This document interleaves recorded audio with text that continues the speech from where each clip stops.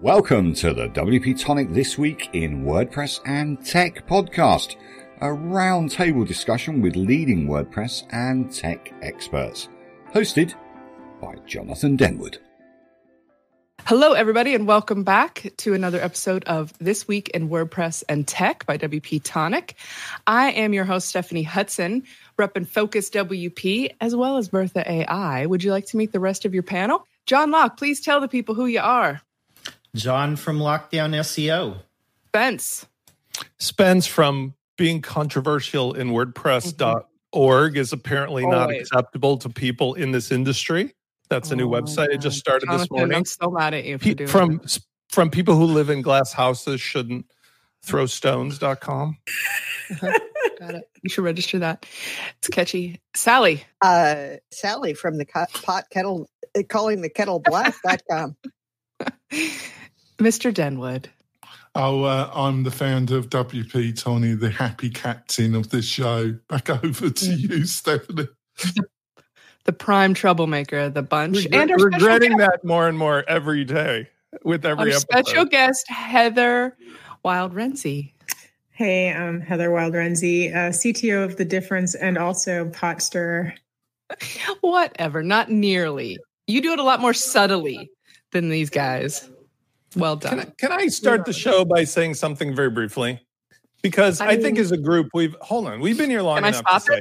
I don't have a Please don't, because I've been sorting out your rubbish. Come on, this week. This isn't any specific person. It's a very special episode of Blossom. We're going to have a touching. If you just let me say this, we'll be done with this. Otherwise, it's going to be us tugging of war for half an hour. Go ahead. We've learned that in the past. Okay, before I came to WordPress, I grew up in Chicago. I'm an attorney. I fought lots of fights with lots of people in lots of places. But when I got into tech, my first venture in tech, you can look up my name on TechCrunch, okay? I took on a billionaire and his ex-girlfriend in public. When I came to WordPress, the best thing about it was I thought I had left all of that drama behind because it's a bunch of people that like to build cool stuff for fun. And now we find ourselves 16 years later with people acting like the billionaire and his girlfriend did. Anybody who thinks that I'm going to suddenly stop being me is out of their freaking minds. And I'm an attorney, so I'm very, very sure when I say things, I'm within my legal rights and limits.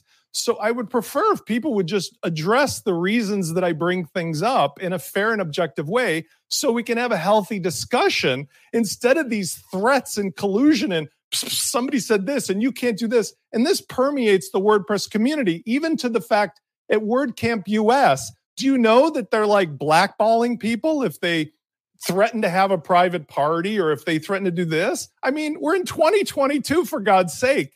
This isn't somebody's little fraternity house. Well, nobody understands dialectic anymore. Nobody is interested in a conversation. They all want safe spaces, and they all want. I think they've gone beyond. They either want to be cocooned, or people don't understand that there is something other than in between being completely protected from anything that might upset you, and like having a nasty, vile, ad hominem attack.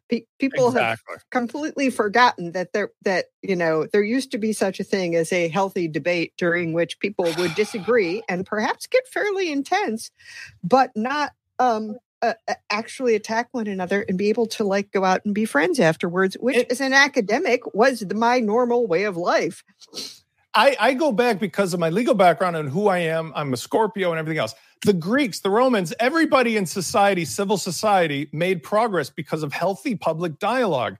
I am the guardian on the show of not doing ad hominem attacks. When certain people who host the show would just randomly ad hominem attack, I said, no, you can't do that. Yeah. But when you bring up an actual factual thing that somebody's doing based upon actual facts, and they want to debate it, come on the show and debate it. Publish something in public for us to talk about. But don't make threats in the background. You're going to sue me or sue us. That's just childish, and it's not based on anything that's going to happen. Well, that's why I got divorced, Spencer. That's why I'm divorced, Spencer. Right. Exactly. Me too. Okay. Right. All right, Spence, do you feel better? Thank you, Stephanie. I appreciate You're your welcome. latitude. Sure thing. Now let's hear from our sponsors before they quit the show from all of the arguing. No, I'm just kidding. Let's hear a word from our major sponsors. Are you looking for ways to make your content more engaging? Sensei LMS by Automatic is the original WordPress solution for creating and selling online courses. Sensei's new interactive blocks can be added to any WordPress page or post. For example, interactive videos let you pause videos and display quizzes, lead generation forms, surveys, and more. For a 20% off discount for the tribe, just use the code WPTonic, all one word, when checking out and give Sensei a try today. The importance of backing up your WordPress website cannot be emphasized enough. We use BlogVault to help us do this on a daily basis. With free staging, migrations, and on the Pro plans, malware scanning and autofix, BlogVault is the professional's choice when managing just one website or many. Go to blogvault.com and see for yourself. You seriously won't find a better, more complete solution. That's blogvault.com, blogvault.com. And we're back. There are some special offers from our sponsors just for you, Tribe. Go over to wp-tonic.com/recommendations. Now let's dive into our stories for the week, everybody. We are going first up to the WPminute.com. Is what's good for Gutenberg also good for WordPress? I feel like they missed an opportunity for like what's good for the Goot is good for the gander or something. I don't know. They could have made that title a little more catchy. But anyway, Yeah, here we are again, guys. Let's talk about Gutenberg and full site editing. Surprise, surprise. What do you guys think? Sally, what do you think about this? Well, I noted that this is a question that has come up on the show that people here, either regular panelists or guests, have several times said, hey, it'd be kind of nice if they'd fix some of the stuff that's been wrong for years before trying to roll out new features. And so clearly we're not the only ones asking the question. And this is, it takes a fairly balanced approach in that it says, yes, there are some good reasons for making Gutenberg a priority, but that doesn't mean that the core team does not still need to tackle security, data organization, options, and how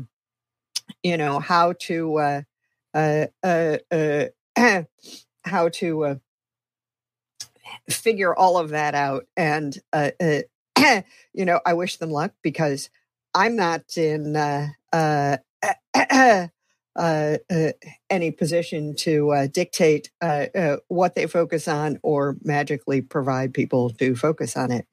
So Gutenberg needs, WP needs Gutenberg, but Gutenberg doesn't need WP. So what does that mean for WordPress? What do you think, John?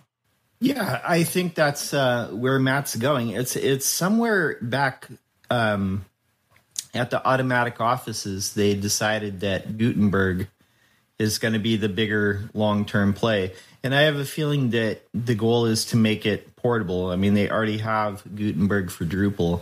So I'm not sure what Matt's vision is, but I would guess that it's to do with Gutenberg being placed in a variety of locations, not just in WordPress itself. But as Eric Karkovic puts here, if Gutenberg fails, WordPress fails because they've gone so all in with the block editor and tied the feature of WordPress intrinsically to it. That's kind of what's going on. But yeah, there are all these other, nagging issues that still need fixing, and the block editor itself too. It still is buggy. I have client sites that are using Gutenberg, and there are bugs that still occur, which are rather distressing. I have client sites that are not using Gutenberg, and there are bugs that still occur. Absolutely true. Heather, what do you think about this article? I mean, I keep thinking about of any application that I've ever created, the tech debt that builds up. And I mean, WordPress has been around for almost 30 years now. And like the amount of technical debt on WordPress core, Gutenberg's like 10 years old. Almost 20 years. But I mean, like the amount of tech debt of one versus the other. I mean, eventually they're just gonna, the core team is chipping away at Everest, and they're never going to be able to come to a consensus of of being able to make. They're never going to be able to fix core completely. They're never going to be able to get all the bugs out to make it compliant with everything. And then Gutenberg's like, oh, well, I mean, we're going to this is going to work with everything. No, it's not, because I mean, if the base isn't perfect, then the house on top is just going to keep sinking. So yeah, I mean, that's all I got to say about that. And also, if we can't get it to work in WordPress, which is what it was completely designed for, how's it going to work with everything else? Jonathan, what do you reckon? Well, it's a really interesting article because it really highlights what's going on, this Gutenberg project, which has so much possibility, and something like it in reality is never finished, but you do have to get it to a certain level, and it is struggling. We've got to be real here, but it still offers so much potential. The other things, well, it's the thing about security. Well, he's right about security, but the things he highlights under that subtitle, I don't agree, because the fundamental problem of security is not the core. The problem is the third-party plugins. They are the security problem. And Automattic ain't going to do anything about this, and WordPress org isn't going to do. So it needs a third party, and I've said this before, it needs somebody that can give a blue tick to select Premier plugins, and the plugin to get the blue tick needs to have a security audit of their plugin. So larger companies know that it's reached a certain standard, because the fundamental problem of security is not with core now. It's got a reasonably good track record. It is to do with the third-party plugin structure, Stephanie. That is the fundamental problem. And do you have anything to add? I just think that it's definitely become beyond the stage of a secondary thing. I mean, I'm wondering whether or not we'll stop calling it Gutenberg, but it seems like there's business reasons now why they want to call it a product name, which kind of makes sense. We talked about it might exist outside of WordPress and other reasons, Tumblr and so forth. But I'm actually quite content. In fact, like I've discussed many times, I've made a lot of progress as of late with something that hopefully I'll be announcing any moment now, any day now, that it's just showing Gutenberg in its bare form as very capable, very capable. Such a tease, Spence. Well, I mean, I could talk about it, but the core blocks have all gotten a lot maybe I'll better. recommend it today. But the idea is, as a test of using Gutenberg without any add-ons as part of a ready-to-go solution, I was able to achieve the goals that I wanted. Now, there's still a few pieces that I'd like to have in that chessboard, but it was remarkable when you start with nothing, you can still actually achieve stuff. So I'm Sally, high five on that, but it's reached a state where it's usable. Great. Let's move on to our next story, you guys. We're heading over to npr.org. This is not a very high-tech story, Jonathan. I know this is just a vendetta piece for you. Well, so it is. A lot of time on this. But Alex Jones, just one second. Alex Jones concedes that the Sandy Hook attack was 100% real. So this is, of course, this guy who's been claiming this as a hoax. And then the families of the kids who died and everybody are getting all this grief. And now, surprise, surprise, he's having to eat some words and he's gone to court. Jonathan, please. Yeah. Well, I fundamentally disagree with your framing now. I think it's all about tech. Okay. That's why I included it, because it has a strong element. Jonathan. it has a strong element of tact. First of all, I've got to tell the audience that I am biased. Alex Jones, I never met the man. He's done me no personal injury. But I've got to be honest to the audience and to the panel. I despise the man. I absolutely despise him. He's one of the few individuals, if I met him in the road, I'm not sure I could control myself as a man. I would probably confront him if I saw him on the street. And I'm not proud to say that to the panel or to the listeners, but it's the truth. I'm not sure I could control myself. What he's done to these people who have lost everything, and then they have had to, and he's not a maniac. I thought he was just bonkers. He's a sociopath, a cold-blooded sociopath who doesn't even believe in this. But he's done it to enrich himself on the suffering of other people. And what is interesting is how he's utilised tech and YouTube, and he has built a and it just shows you how much money you can make by having a comparatively small audience when it comes to the population of America and the world. But when that audience is really rabid and really buys into your sick message, how much money you can make. His company, even when he was barred from YouTube, it's been reported and it's online and it's been in the court case. He is making $70 million a year from his poison and from his nonsense.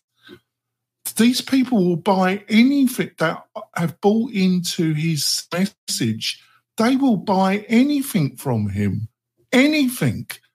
And they are rabid and they are worrying because not only are they rabid, they are armed to the teeth with weaponry and they're up for it. And this country's got a major problem on his hands, and he's one of the major causes of it. That's what I've got to say, Stephanie. That's a lot. John Locke, do you have any thoughts on this? Yeah, I mean, where this ties into tech is basically he had a bunch of information on his phone. His lawyers, whether they set him up or they were just incompetent, they ended up sending the defense or the prosecution attorney in this case the entire digital copy for the last 2 years. So that includes January 6th, the Insurrection Day, and all that data has been subpoenaed by the January 6th committee, and the judge on this case is not going to block that. Alex Jones, a vile human being, profiting off the death of children, mocking the parents for their loss, not a pit in hell that's deep enough for this person. Okay, guys, we're going to move on. We're not going to go all the way around today on this one. Next, I think you should. Right, fair enough. Well, we've got 6 stories today, too, so we've got a lot to go. And we had a little... beginning. And I don't think we have anyone here strongly disagreeing with anything that's already been said. Can I just add as an anecdote for somebody who wants to read that I saw yesterday, because that's how this problem is. You can extend the same logic to Fox News and other places who essentially pretend that they're news sources, but they hide under the auspices of info entertainment. Yet last night, Dick Cheney, Emperor Palpatine, the one who started all this mess, made an actual video going after these nutballs, including the Trumpers. So what we're seeing is this really unusual thing. Like internally, this whole ball of wax, whatever you want to call this right-wing thing, they're all going after each other, but they're all basically working under the auspices of rules that don't exist in the rest of civilized world. Like, you're to the right, but you're not the right kind of right, and you're the wrong kind of right. And Emperor Palpatine has to go after Darth Vader, has to go after, it's like a drama. And it's very fascinating from a societal viewpoint to watch this unfold, where the truth all comes out about the Matt Gaetzes and the Alex Joneses and the pedophilia, this and while they're all talking about grooming and taking away everybody else's rights. It's like, this is really very interesting. We're watching history in the making, because other societies where this happened, it was all buried for generations until people discovered what really went on. We're watching it in real time. Yeah, but Spencer, I thought he was just bonkers. I don't think he's mad at all. I think he knows that this is all rubbish. He's just a totally committed psychopath. But the money is I just didn't realise the money is just pouring in. Were you surprised at the volume of money he's generating through this enterprise? No, because look at, again, I'm not picking on them. Look at Fox News and everything that happens. It's trillions of dollars being made on things they know are just not factually true and hurt people. I mean, that's basically how they do it. And there's an entire, listen, the world is not a black and white, good or bad, but that's just historically the way it's been. You can look in all of history and there's always a financial motive or some other kind of like bad human trait motive behind actions that clearly hurt other people, because the golden rule is not being applied there. And that's it. Next week in WordPress and politics. I mean, it applies to the beginning. Whether or not Joe Biden actually had COVID. It applies to the beginning of today's show, because I am the least like follow me for what I do kind of person. But what I do go by is, in our WordPress space, don't be a hypocrite. You can be outspoken and wrong and say you're wrong. You can do stuff that's bad and go, hey, I screwed up. I shouldn't have done that. But don't pretend you're so pious and so awesome and then do black hat stuff or do other weird stuff in the background, because that's the same stuff we're talking about here. Alex Jones knew what he was doing was wrong. I'm not making an equivocation with this other person because they're a good father and a good person, but I am saying on a business level, there's just varying degrees of bending the rules in your favor. Don't do it where you say in public you're pious. I am not a pious person. I have so many problems. It's ridiculous. But I don't claim to do but one thing. When I talk to customers and the public, I tell the facts as I see them. And if I'm wrong, I admit I'm wrong. That's all I ask of anybody in this space. And it would be nice if politics was the same way. The media won't let him take it back. So it's the media's fault that he can't apologize. It's the what? He said it's the media's fault. The media won't let me take it back. The media makes money off of drama. I mean, like today I was talking to a friend about doing one of those, you cut off all your news. I just removed all the apps. I'm going to take a complete news break because I'm actually feeling it sucking me into the vortex of distraction. And it's difficult for everybody. Well, you know, I posted a post on LinkedIn last week. And so I had people I had people direct message me saying that my headline was racist. I was making a racist comment on the individual that I was remarking on. The actual headline comes from a famous remark from Ted Heath, a former British Prime Minister. So they tried to twist it. Does that make him automatically not a racist? Well, he did. He was remarking on an industrialist in the UK that was a notorious wheeler dealer who had very iffy moral standards. So it was all taken out of context, deliberate, as far as I'm concerned. But you know what would be interesting from Heather is, was you surprised, Heather, the amount of money the Alex Jones operation was doing? And a lot of people say that you can't make money out of media. They must be bonkers, aren't they, Heather? If you get the right rating. No, I mean, so a lot of the stuff that he's making money on is merchandise and advertising. So, I mean, it's not that he's making money on like the shows that he does, which, I mean, obviously he is, but I mean, it's the advertisers that are paying because he's the number one show in his genre. but I mean, he sells a lot of merchandise, a lot Vitamins. of merchandise. Yeah, vitamins, energy drinks. Like he sold like this COVID cure. I mean, like he sells supplies. Yeah, prepper supplies. Like he sells a lot of things. So like basically, Alex Jones is a misinformation silo, and like for the people that listen to him, like anything that he sells, they will buy. Yeah, but the vitamin. What I also wanted to add is that YouTube is also, Google kind of wrings their hands. But I don't know if you're the same panel. But on my YouTube, if I don't have a YouTube ad blocker on it, I am bombarded with these adverts peddling vitamin cure for gum disease, for heart disease, that you can take this vitamin and you'll be able to lose weight without cutting your diet down and not doing any exercise, and during the night your blab will dissolve, and it's just nonsense. And Google just allows these drifters on their YouTube channel and to make money.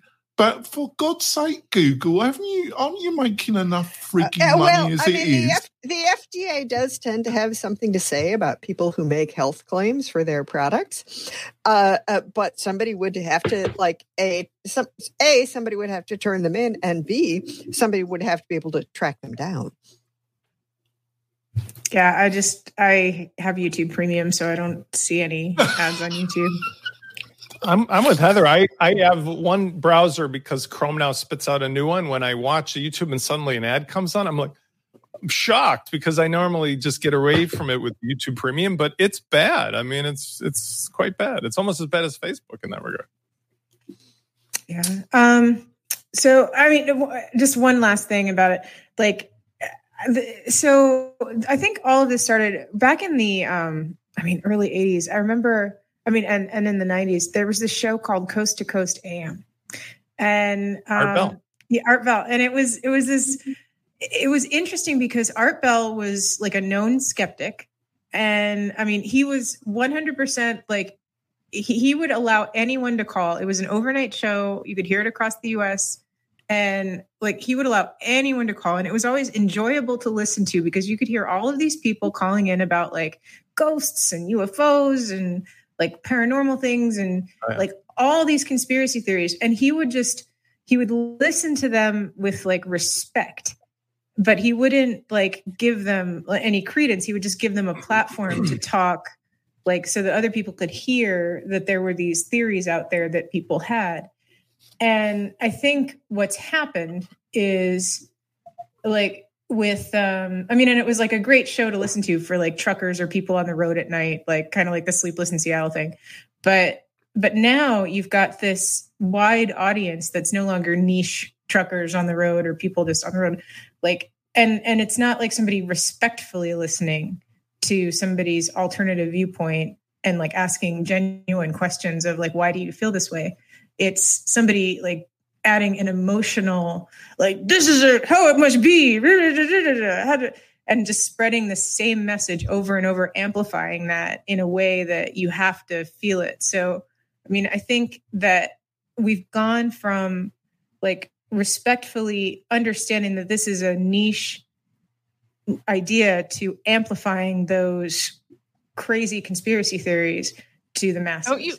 Don't you feel like that's sort of pandemic across like all topics and channels at this point? Like there's the meme out there that's like, you put a post up like, wow, I really love apples. And someone's like, how dare you? Why would you single out apples like that? You didn't even mention oranges. What about them? How do you think they feel? Like it's this ridiculous situation that we're in where it's like everything is so intensely emotionally charged, and there really is respectful dialogue, which I will say is one thing about this show, that we do argue and bash each other a bit, but like it is all done still with respect. Like we could all leave here and go have a beer together, like without it being. Yeah. But I mean, like Alex Jones. So the difference between like Maury Povich and Alex Jones is like Maury Povich, even with all those crazy things, like he always treated his guests with respect.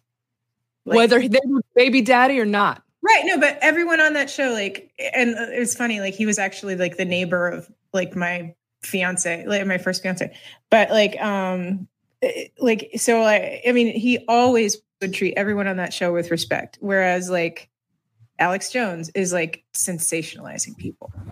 So no, I think it's something. I see where you're going, Heather, but I think it's worse because you have opinion show. This is an opinion show. We are a panel and we have opinions. They are our opinions. Alex Jones, Fox News, and also other channels on the left, but it's more about framing with those. When it comes specifically to some degree Fox News, but very much with Alex Jones, he tries to make out that it's a news channel, that they are dealing with factual information. And it isn't. At best, it is pure fantasy. It's just nonsense based on nothing.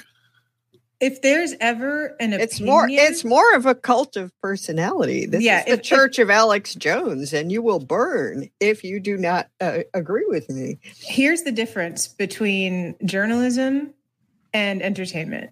If you feel any opinion creep in, or any personality of the reporter, then it is not journalism. Like, it just has to be like factual reporting, 100% facts, with no bias, with no opinion. Then there is journalism. Nobody who can write anything without an opinion. However, what you need to do is be very clear. Here's where my biases are. I am attempting to avoid including them, but you should know this up front because I'm trying to honestly report I mean, this. You have to go all the way back to like Walter Cronkite to get like close to what journalism was. Edward R. Murrow. You need the anchor man who will just read anything on the prompter. I think the problem is access is now to, I mean, Heather's points are really top notch. I agree with all of that, but I think it's an access issue. There was always a gatekeeper because during the Art Bell era, he was in Pahrump, Nevada with his own 200-foot tower, but not everybody had a 200-foot tower or an FCC license. So there was only a few channels through which you can get stuff. And now everybody can be an immediate sensation, and they're all fighting for attention from TikTok through Instagram through whatever. And that's the problem, because remember when we talked years ago, I keep going back to the neighborhood thing. When you know all your neighbors by name and face, you treat them with more respect and you act as a genuine person.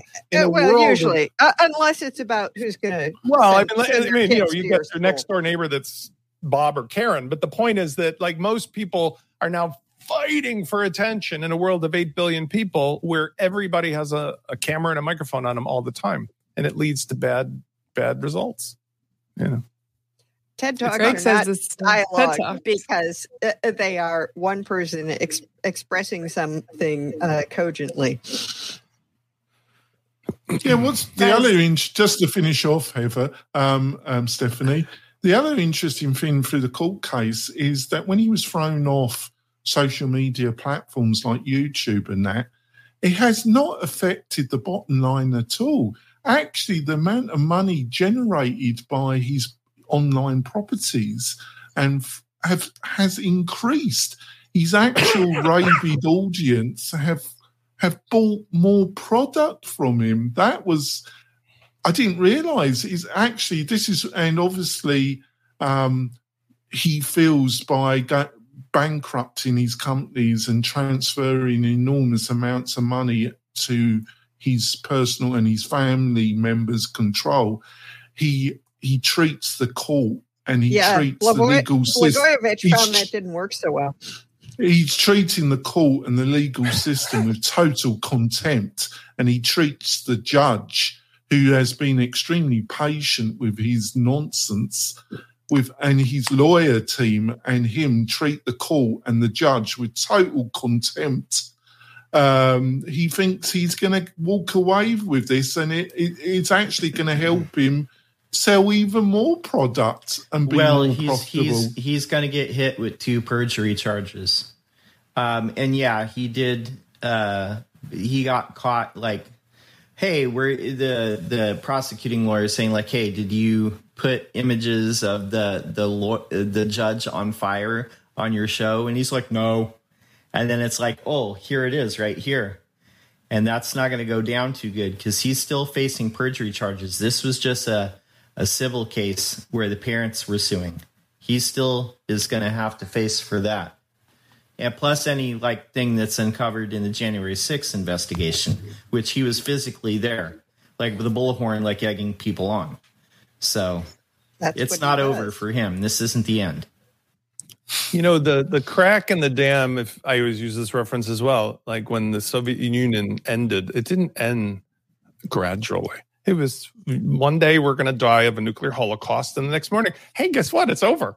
And what's going to happen with these folks is this whole thing is going to have a lot of drama for a very short period of time. It's going to blow up, and then they're going to all realize that the grift is over, and they're going to have to reinvent a new grift, because that's exactly what it all is. It's a grift. It's like an investment Ponzi scheme. But once they start all going to jail and doing 7-year sentences and lose all their money, they're going to run like rats when you turn the lights on, and they'll move to something else.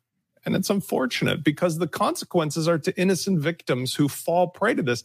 Like the library in Michigan, where they all closed the library because they had books in there that were grooming children. And now they're all complaining because they got no library in their town.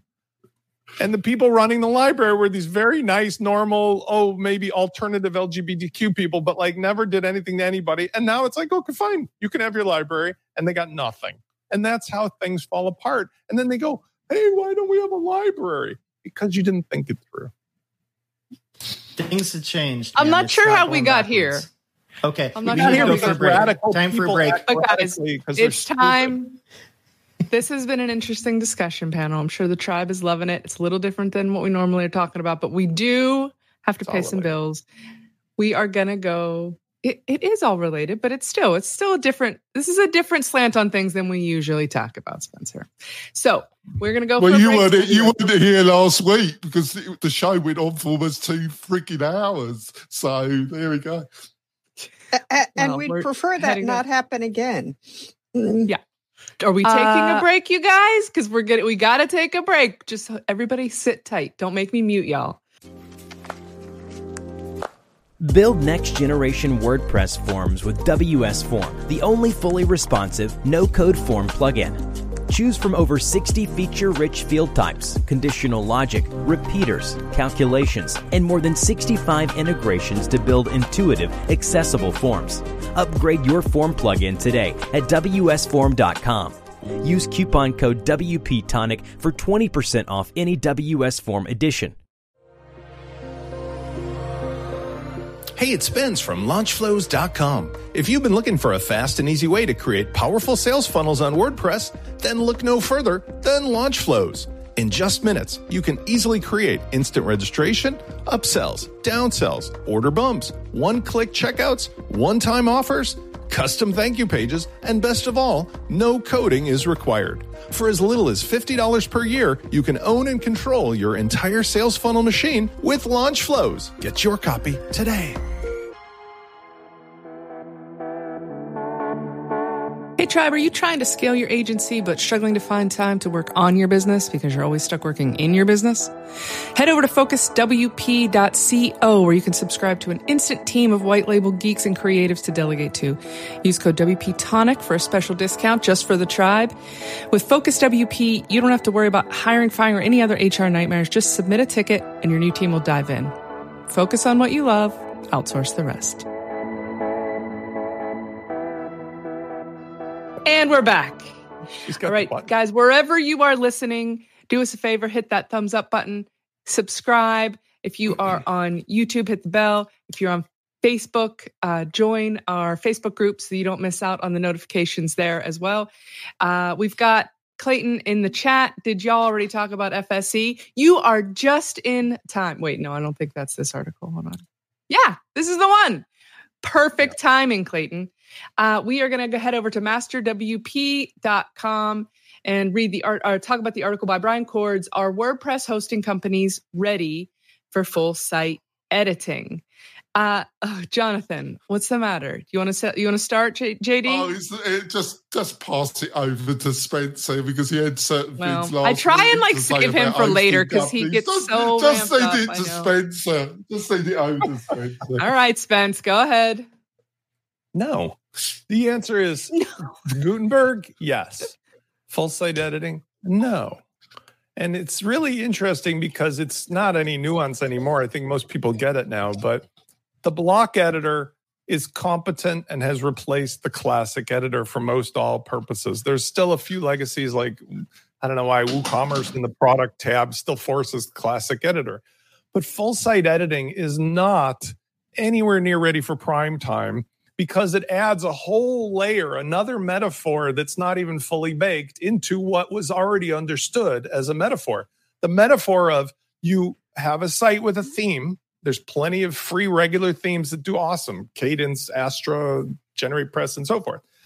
Then you have the editor when you go to a page or a post. And there was classic, now there's blocks. And there's lots of goodies in that box. Stop. Right there. Stop. Everything that you add on top of that about full site editing takes people into, what are we talking about? What? Which layer? Where? Huh? And it's just destructive to most people's workflow, and it's not necessary because 100% I can stand behind, and I'm raising my flag. Prove that I'm wrong because I'm going to show you at the end of the show maybe my demonstration of how I'm solving this. You don't need full site editing for any reason whatsoever to achieve what you can do now with a regular theme, a modern one, and the block. And that's it. Well, you don't need full site editing to achieve, what you can do with what you've always been able to do with code in terms of creating a theme. But, it is much better suited to people who are visual thinkers. I don't know if I agree with you. And it's interesting. I just see that Brian, whoever quoted me in this one, he spelled my name wrong, but that's not unusual, is that it's sketch rhymes with catch. It's Foreman with an extra E for good measure. That I did say this and I tested it, that the difference is when you look at remote controls, like I use this because I have older parents. Okay. This is a remote control that has like 5 buttons. It's amazing. It's from an Amazon Alexa. Right? Those old-fashioned Comcast remotes with 900 buttons. If you hand one of those to an older person, I guarantee they'll figure out the simple one and do stuff with the TV. The other one, they'll just like glaze over. And that's what full site editing is doing because it doesn't please the developers. It definitely doesn't please the agencies and the freelancers because their clients break the crap out of anything. And it confuses everybody. Where does this fit into the remote control process? It's just too early and too half-baked. That's it. I don't disagree. It's a cool toy, but it's just not like we got here on the other stuff. And now here's this, by the way, thing that we're not really sure what it is. So yeah, the thing I got these are the bigger issues, but like, what's the deal with like, you can't even have post revisions on WP Engine? Like, is that bonkers? Anybody else? Yeah. Well, that seems to be what their point is about. Not like, is the general WordPress user community ready for full site editing, but are hosting companies that limit revisions in the interest of keeping their databases tidy, and so on. And it seems like, I don't know.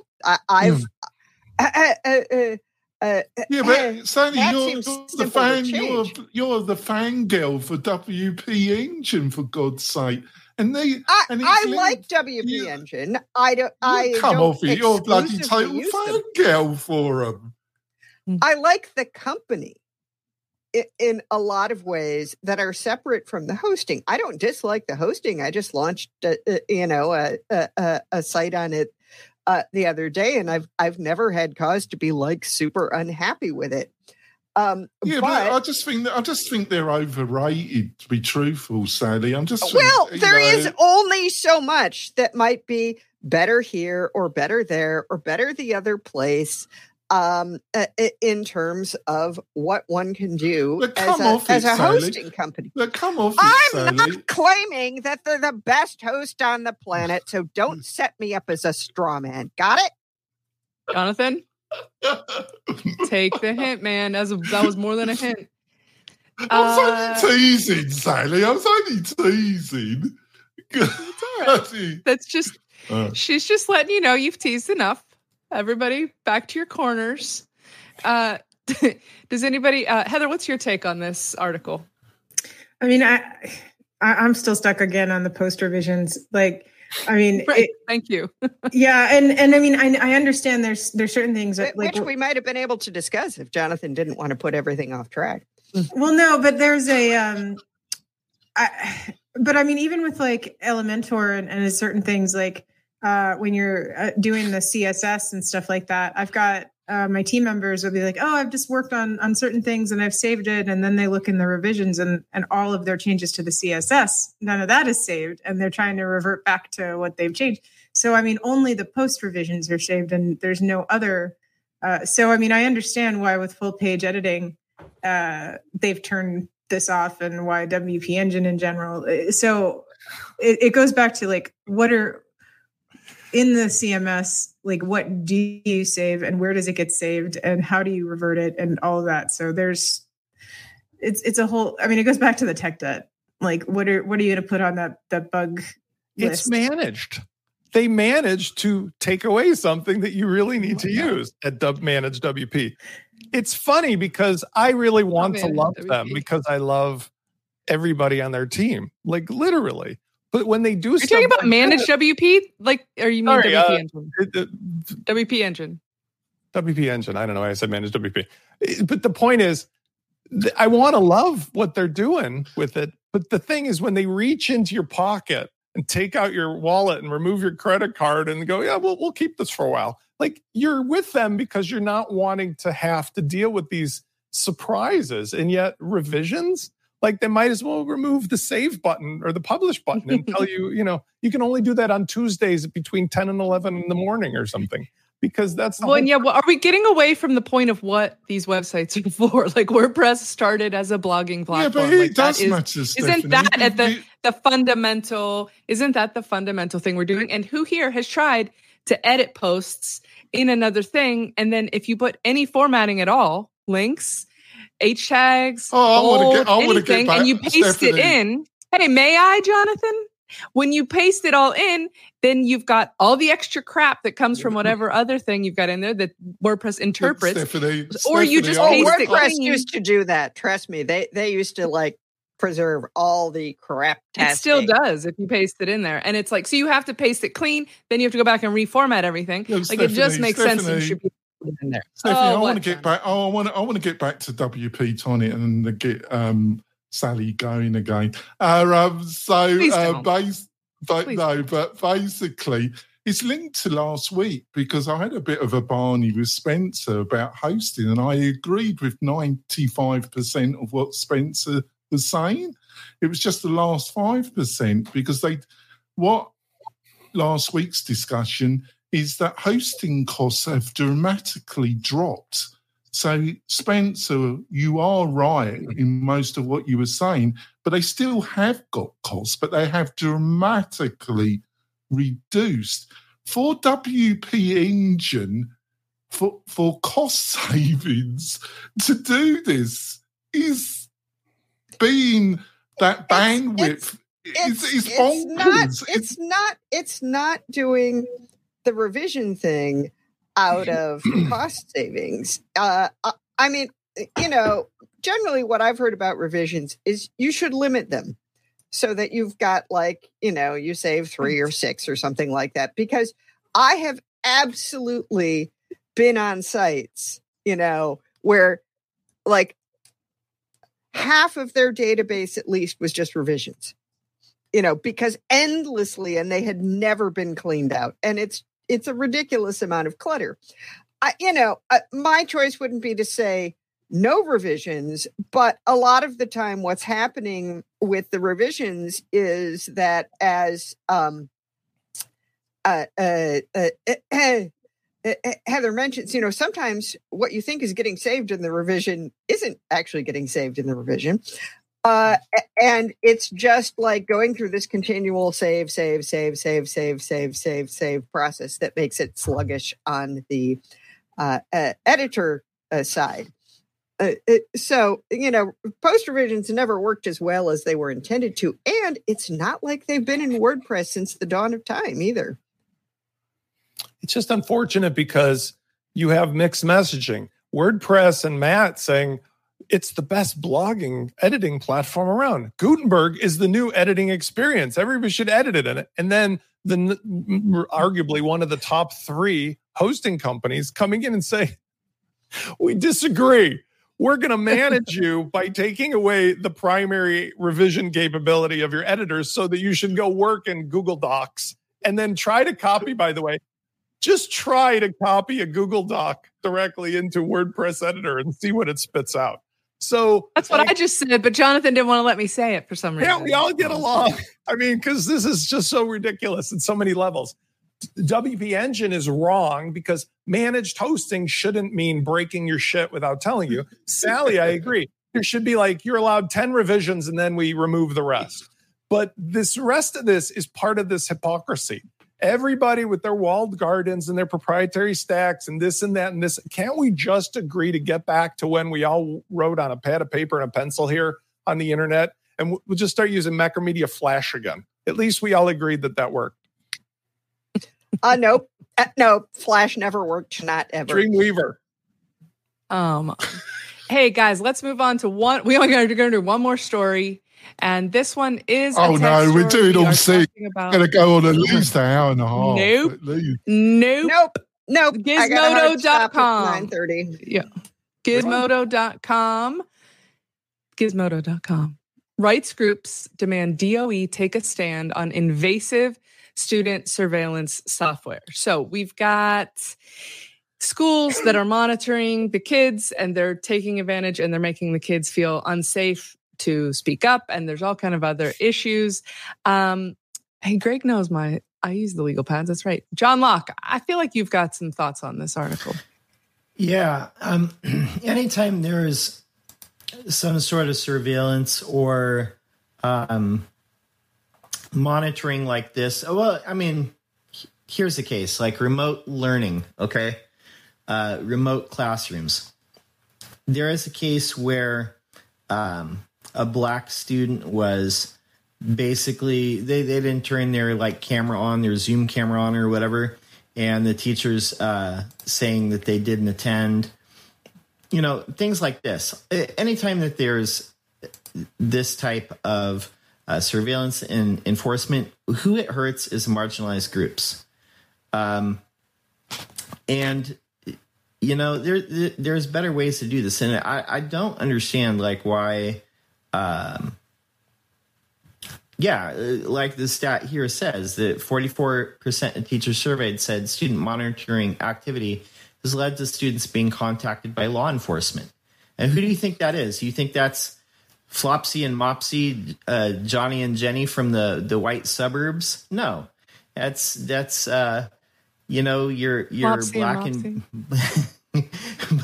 that's your black and brown students. That's your LGBT students, the ones that are already discriminated against, the ones that are already harassed by the cops that are in the schools. So yeah, I mean, we got to figure out ways to go out of the way, above and beyond, to protect these marginalized peoples and not discriminate. Because everything that has to do with technology it seems to exacerbate these systems that are already in place. Greg has a comment here, like, okay, fine line to walk. Active cams are a good thing if it may prevent another Columbine, but that's not really what we're talking about. We're not talking about cams in the schools, are we? Isn't this about like home learning? Did I misread that? Well, kind of. That's why. Apparently, it's about software on the students' school-provided computers. Right, but in the like at school, because why do we need? Isn't there a teacher in the classroom? Why do we need a camera to show if the kid is sitting at his desk? Like, That seems silly. I thought this was just about things that are at home and monitoring. I think the article is leaving out a lot about what these monitoring programs are actually doing. So can I explain some of what it's? You seem like the person who knows the most about it. Yeah. So okay. So for work things, like, I mean, one of the things that most people might understand, like if you're in a work situation and you're doing tracking, what we might do for an employee is have a screen capture software that every like X seconds will capture your screen to make sure and like take a picture of you to make sure that you're actually there, and also make sure that you're moving your mouse during the hours that you're supposed to be working. So that's one type of monitoring software that that people may be familiar with. However, the school surveillance software is a little bit different because we're like the schools that are using these are ones that have provided the equipment to the students in general. They've installed tracking software on the entire machine, so that it's in their emails, it's in all the applications, it's in the cameras, it's in the microphones, it's like living on these machines that have been provided to the students by the schools. So like whether they're in a school situation, like whether it's during school time or not, these machines are now surveillance devices that have been put into the home. And one of the things that this software does is it searches through the students' emails that are on the machines. It searches through their text messages. It searches through their social media profiles for signs of suicidal ideation, for signs of potential bullying, for signs of also like it searches through their private chats and things like that. And the reason why people are why more disadvantaged kids, why more persons of color are being targeted for arrests and things like that is because they are the ones that are more prone to bullying. So they're the ones that are more prone to being to potential suicide, to more potential violent crimes. So this software is saying, I mean, it's kind of like Minority Report. It's saying like, we think that this person might potentially be about to be doing this thing. Here's the proof that we see from his computer. Here's the stuff that we're hearing in their house. And it's not even just necessarily arresting or sending somebody for about the student. It could be hearing something in the house from like a family member and sending the police to their house because they've willingly allowed, and not even willingly allowed, they have to allow because it's required by law until you're 16 to go to school. And if it's a requirement of the school that you have this device, then you're forced by law to have this device in your house. So that's what's going on. And what is your personal opinion on this? Not a journalistic description as you just gave us. Yeah, I mean, at work, depending on the job, I mean, I have used tracking software for employees, and I understand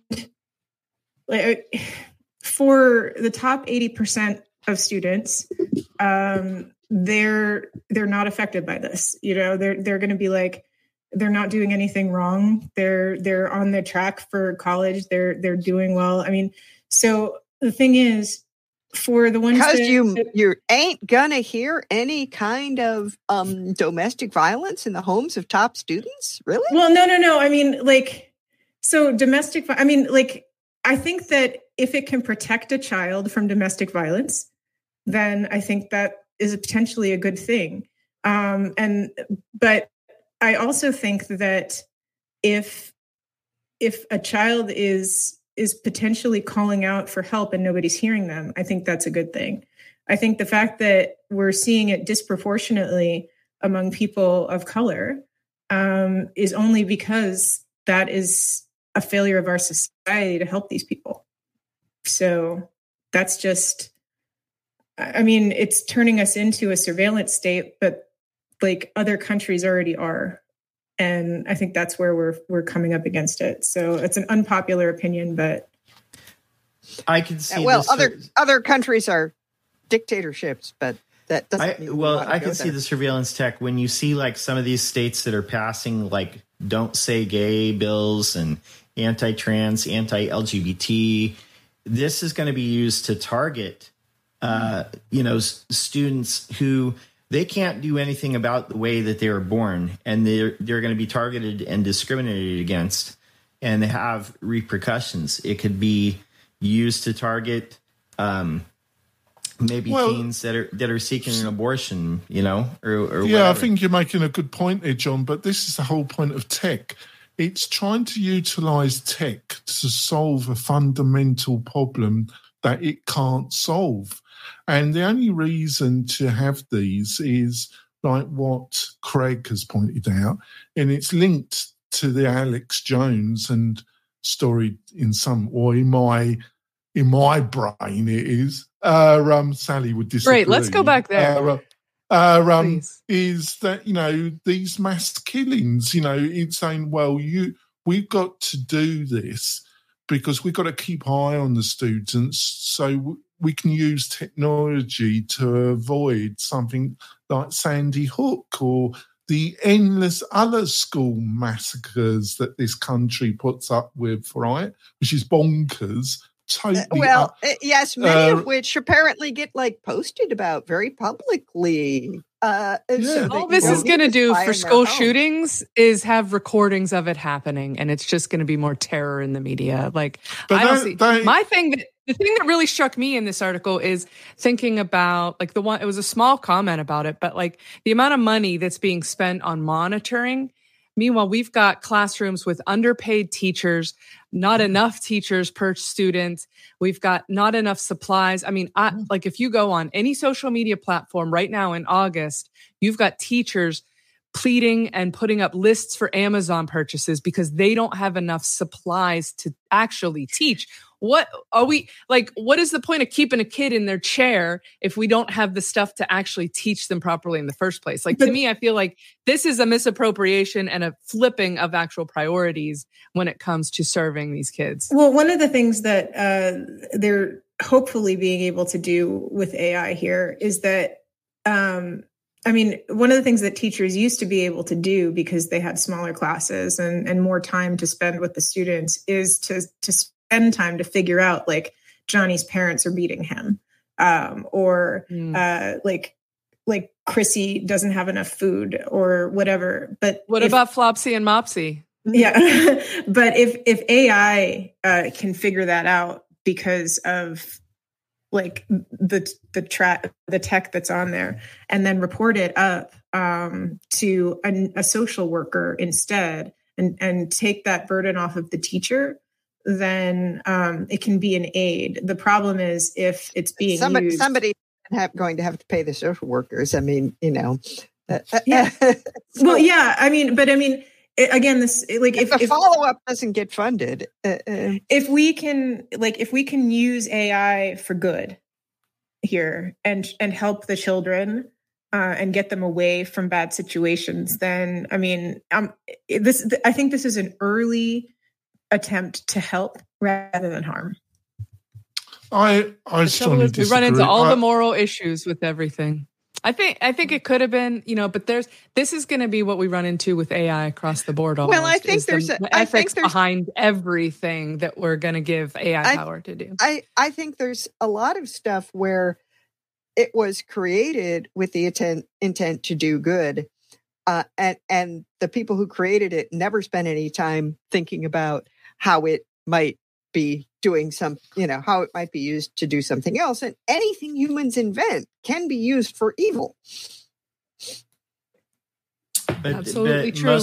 A lot of the people who are designing, AI and tech in general, they're a homogenous group.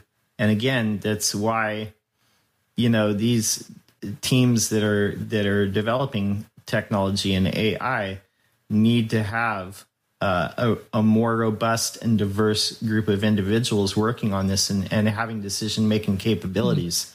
Because, it could help, the kid who's maybe the kid who's in the white suburb, if dad's beating mom or something like that, they get help from the police. But if that's happening in a black home or a Hispanic home, maybe the cops come and the outcome isn't the same as if it's in a different neighborhood. So that's it cuts both ways.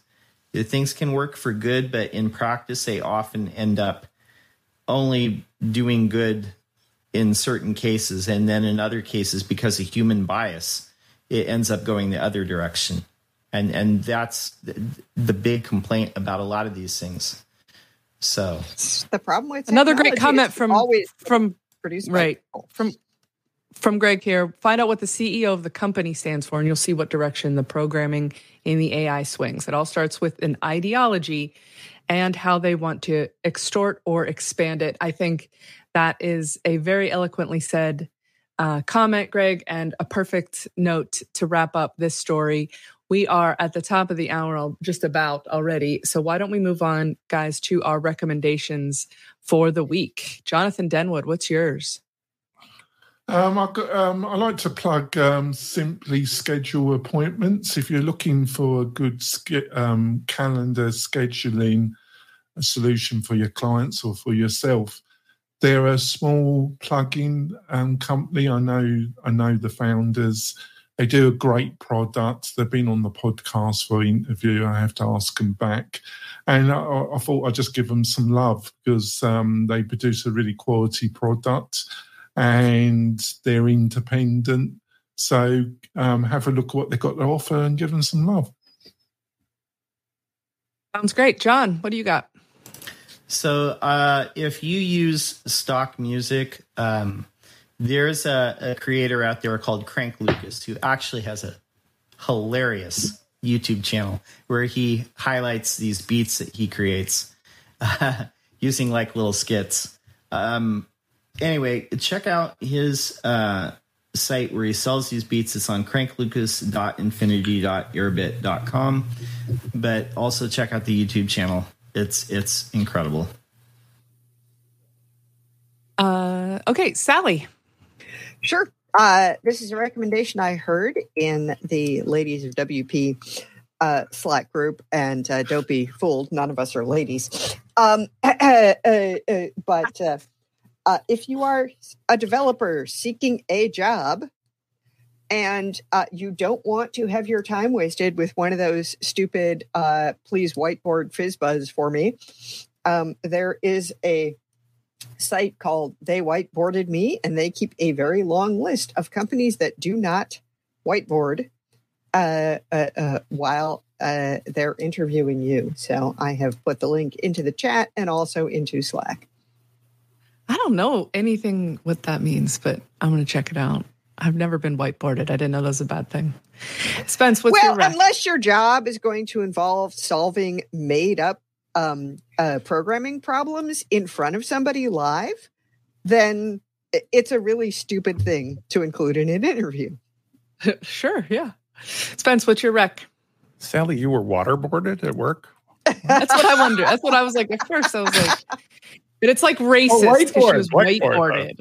So racist. So what's your rec? This is my soft announcement because I have to hard stop out of here. I have a lunch appointment, but I've been talking for a year and we've all been complaining about the problems of WordPress, problems of Gutenberg, the problem of how hard and confusing things are with Frankenstein monsters and shiny balls and everything else. And I decided instead of me continuing to complain about it, I'm going to take a different approach. So over the last year, especially the last 6 months, I've been working together with a bunch of people and on my own to demonstrate WordPress as it used to be, using the modern stuff. Remember the famous 5-minute install. Remember how you used to be able to actually have a solution immediately. Remember how people cooperated and the free plugins actually did stuff, not just acting as a billboard. I remember that the famous 5-minute install never took 5 minutes. That's what I remember.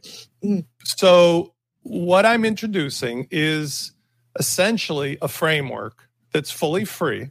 It has a secret sauce of the plugin, but it also has these free demo sites, which I'm working in collaboration with other people like Vika Singh over at InstaWP. It's the starting point. It's the Lego base kit upon which you can see if you're a user, a freelancer, an agency, a hosting company. You start with that and everybody can have a common discussion about, well, that's awesome because it does the most important stuff you need, but I can add anything on top of it for my page builder, my particular. And I'm being upfront as well. I'm using it as a platform for me to feature my clients and other software authors, hosting companies who want to use my capabilities to demonstrate how their product or service actually works on top of the base kit. So think of it like a Lego, right? Like here's the base Lego kit. Now here's a cool new thing. Spence is going to show you how that thing could be added on, but it's all free. And if you want to add your own stuff, you add your own stuff. But at the free level, it does everything you need for a fully functional site. And the demo sites are there. It's called Launch Kit. There's a plugin in the repository that leads to the free demo sites. I ask you to sign up for the newsletter because when I'm using the newsletter is a way to teach everybody for free, like in the old days, how to do everything that I did, including the Launch Kit plugin. And what I'm going to be doing with Launch Kit.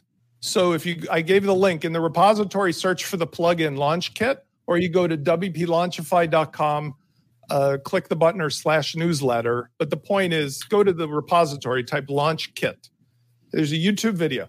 What I'm going to be doing from here on out is what I did in 15, 16 years ago. I'm going to show everybody how you could take the Launch Kit for free, and you're a freelancer who has no business.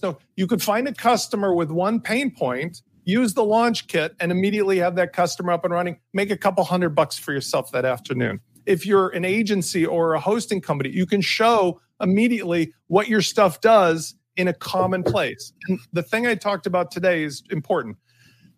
Absolutely, you should use your featured premium plugins and so forth. And I'll be talking about them. But what I'm talking about is if you start with the base Gutenberg, there's not a single premium plugin in there right now. And it works.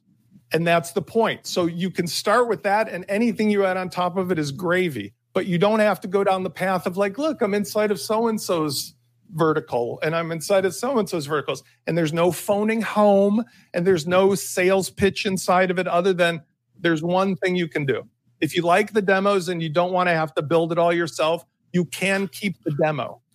You can keep it for yourself for a year, unlimited use, which gives you all the updates because every month I'm going to feature in the newsletter different people who want their plugins and their services in there, but I'm going to give you a value for that that's over and above.